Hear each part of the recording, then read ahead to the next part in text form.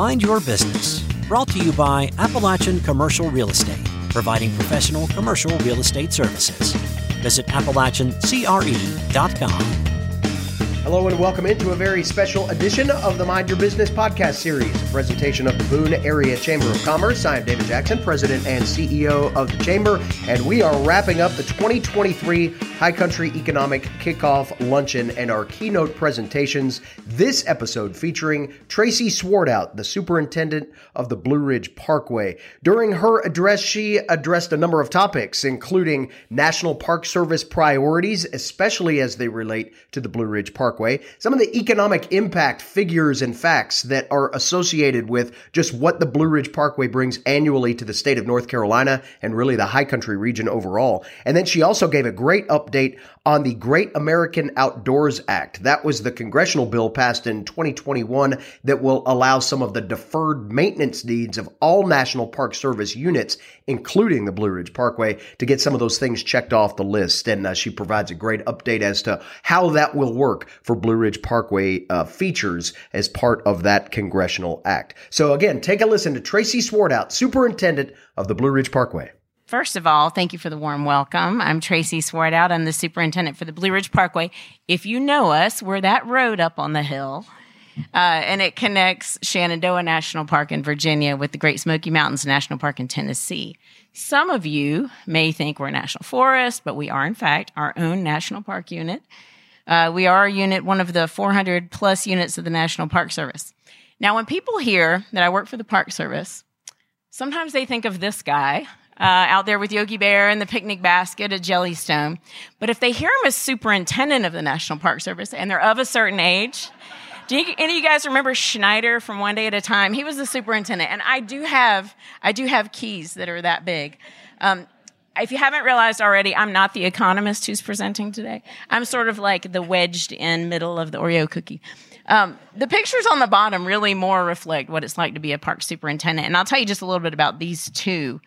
For a National Park Service unit in the country, it's kind of like being a county administrator or an administrator of a small municipality.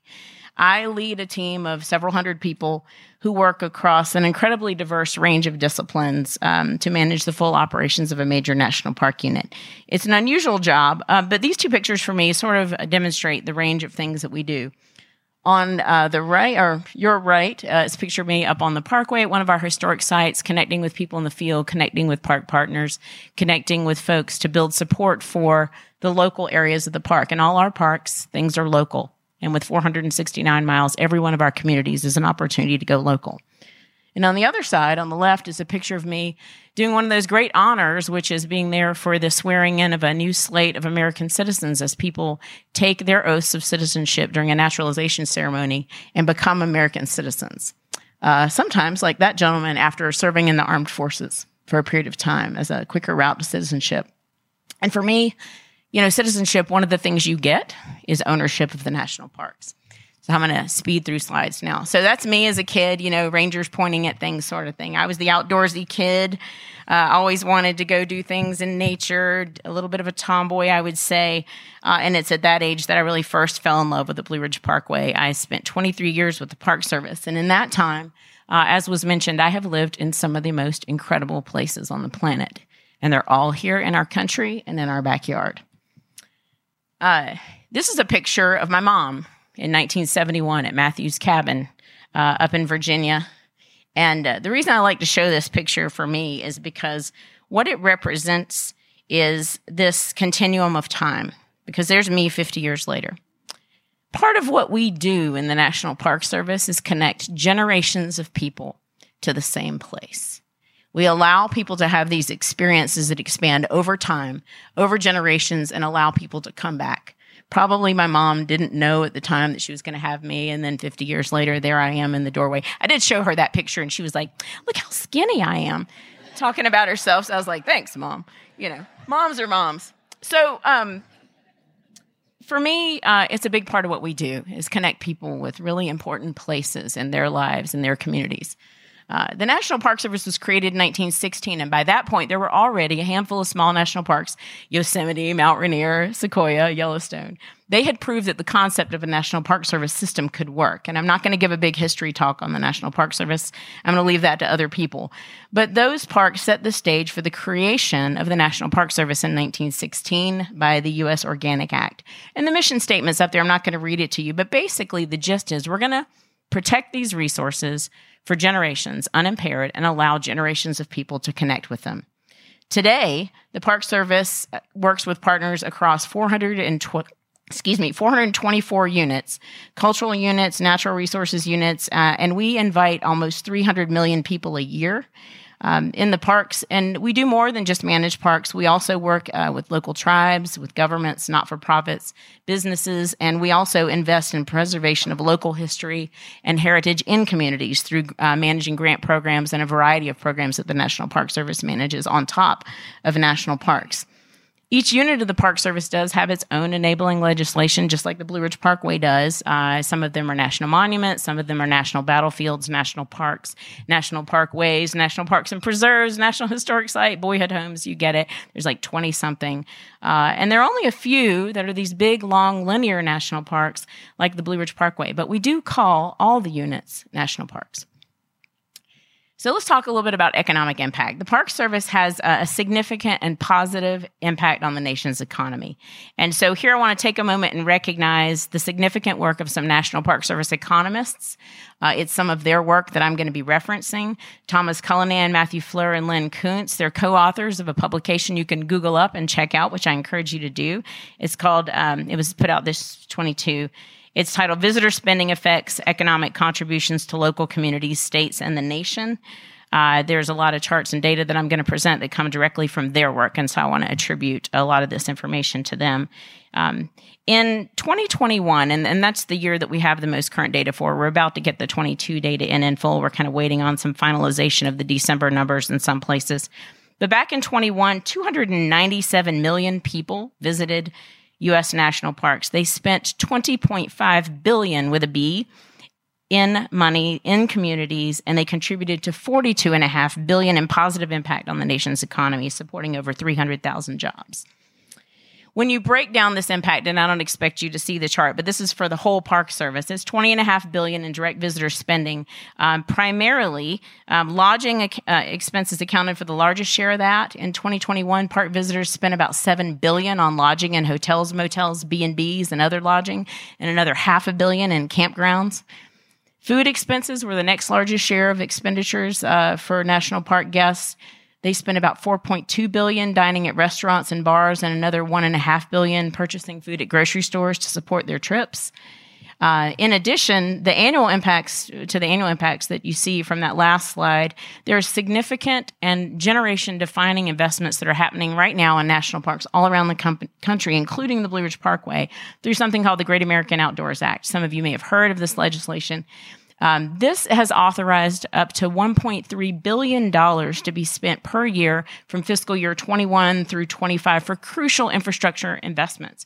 And I can tell you at the Blue Ridge Parkway, we have a deferred investment backlog of about $500 million. And I'll talk to you in a little bit about some of the things that we're spending this money on. But it is significant, and it is generation-defining investments in our major national parks around this country. Since the initiation of GO in 2020, over $3 billion has been spent on infrastructure in this country and national parks. And this is contributing $4.7 billion to the U.S. GDP. This is just a little slide looking at our monthly visitation. So last year, we just went over 16 million. The numbers aren't official. I know we were like 15.9 in 21. We're just over 16 million for 22, but the number's not certified yet. This is what our monthly visitation looks like. And it's no big surprise to many of you. We have a peak in July, like a lot of national parks in the country, but we also have the leaf peeper peak, which is that one in October. We welcome over 2 million people in a 4-week period. I think they're probably all driving through Boone and Blowing Rock, so you've seen many of them. But these visitors are an essential part of not only the success of the national parks, but all the communities that are around the country. The economic impact for the Blue Ridge Parkway, those 15.9 million visitors in 21, now 16 million visitors in 22, spent more than $1.3 billion in our gateway communities, supporting almost 18,000 jobs and $1.7 billion in economic output overall, just for the Blue Ridge Parkway. Now, we are, as was mentioned earlier, the most visited national park unit in the country. We and the Great Smokies go back and forth for 1 and 2. Cassius Cash, the superintendent down there, and I are often duking it out over who's going to get the number one. But between the two parks that are here, we represent 10% of the entire economic impact to this country from national parks. So you have an amazing treasure in your backyard here. The directly affected sectors for the Blue Ridge Parkway's investments of our visitors, almost $37 million in camping, $150 million in gas, $73 million in groceries, over $500 million in lodging, $34.7 million in other recreation, over $275 million in restaurant spending, over $121 million in retail, and about $34.5 million in transportation and associated expenses in local economies within 60 miles of the parkway. If you include secondary impacts and secondary spending, that brings that $1.3 billion to $1.7 billion of positive economic benefit from the existence of the parkway. So I thought I'd take a break from the numbers since I'm not the economist and talk about birds and bats because that's what people expect me to talk about. But I do want to kind of give you a sense of what is it that these people, these couple hundred people on the parkway do for a living, in addition to just chatting with bears. We do have a range of occupations within the National Park Service. It's very similar. Whether you go to Grand Canyon, Mount Rainier, where I used to work, or Blue Ridge Parkway, they're all quite similar. So I'm going to go over the kinds of work that we do. We do, just like a lot of parks around the country, we share this structure. On our natural resources side, we have biologists, landscape architects, cultural resource specialists, archivists, and lands program staff, and our compliance team. On the vegetation side, some of the big challenges we face out there on the parkway include things like impacts from climate change, trampling of vegetation by people going off-road, parking where they're not supposed to park. And on the cultural resources side, we are really trying to fight time to capture some of the oral histories that are disappearing every day. Cataloging those for future interpretation, education, and telling diverse stories from the parkway, and just protecting the historic structures. Our next division I'm going to talk about is maintenance and engineering. Like a lot of infrastructure-heavy parks like Blue Ridge Parkway, this represents the biggest part of our annual spending. The Blue Ridge Parkway, this includes roads, trails, buildings, grounds, utilities, and engineering staff. So we have 469 miles of mainline road, but we have also several hundred miles of other roads, non-mainline paved roads as well as non-paved roads. And we have over 500 buildings. More than 100 of those are historic, meaning they're incredibly... If you ever lived in an old house, it's like crying and writing checks. That's kind of what it's like for a lot of our historic structures, and I love them. But I used to live in a 100-year-old house, and it was just like that. In addition to the really expensive houses, sorry, I jumped ahead. In addition to the really expensive houses and important cultural assets we also have a significant number of maintained vistas. There used to be more than 2,000 maintained vistas on the parkway. We maintain about 900, and they're on a sort of 3-year schedule for us to get back to. Some of you probably know this, but there were very detailed maps called the Plums maps that outlined the specific aesthetic outcomes for every overlook and pull out on the entire 469-mile length. They're protected. They quantify what plants would be where.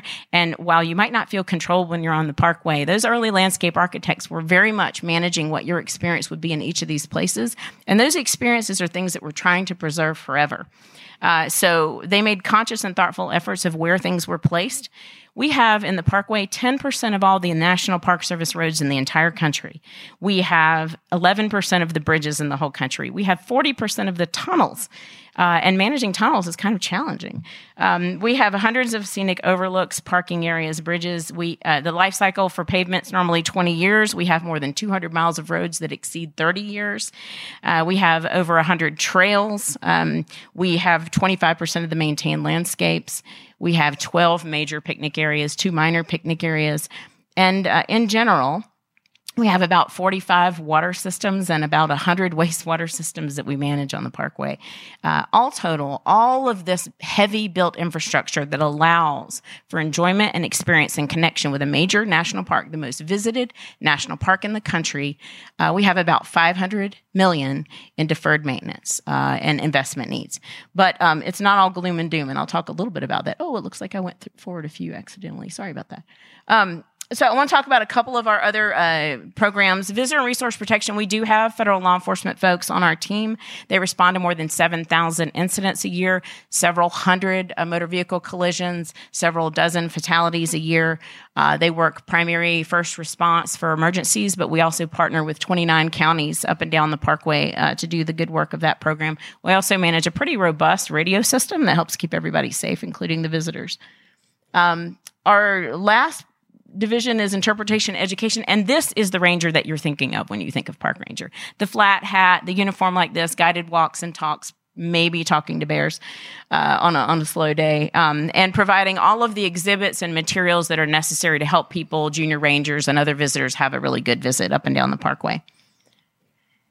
I just do a couple minutes here on our strategic priorities. We have some short-term priorities, which include these: caring for the corridor, investing in our campgrounds, trails, and picnic areas, protecting the critical park resources and boundaries. That's kind of an onslaught of development around the Parkway. Everybody wants their own private driveway from their landlocked land to get to the Parkway, to take their $40,000 investment and make it worth $4 million.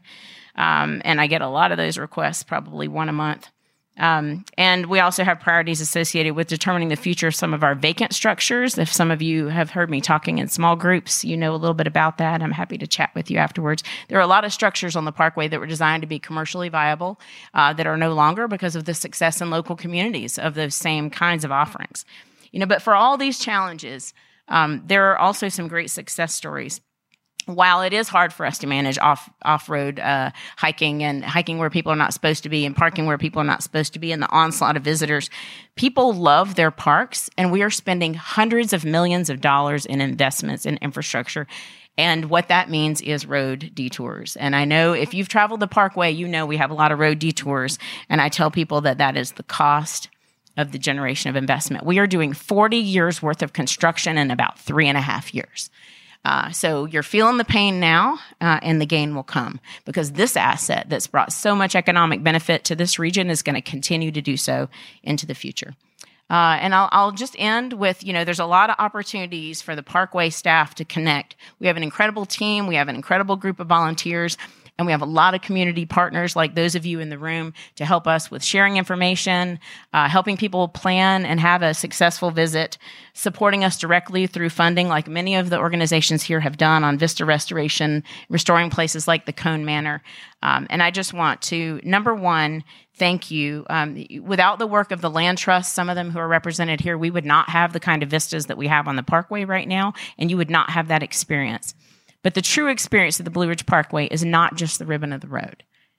It's the experience that people get when they get off the Parkway and they get into the communities, and that's where you all come in. So I look forward to leading the Parkway, hopefully till my retirement in many years to come, and I look forward to working with all of you.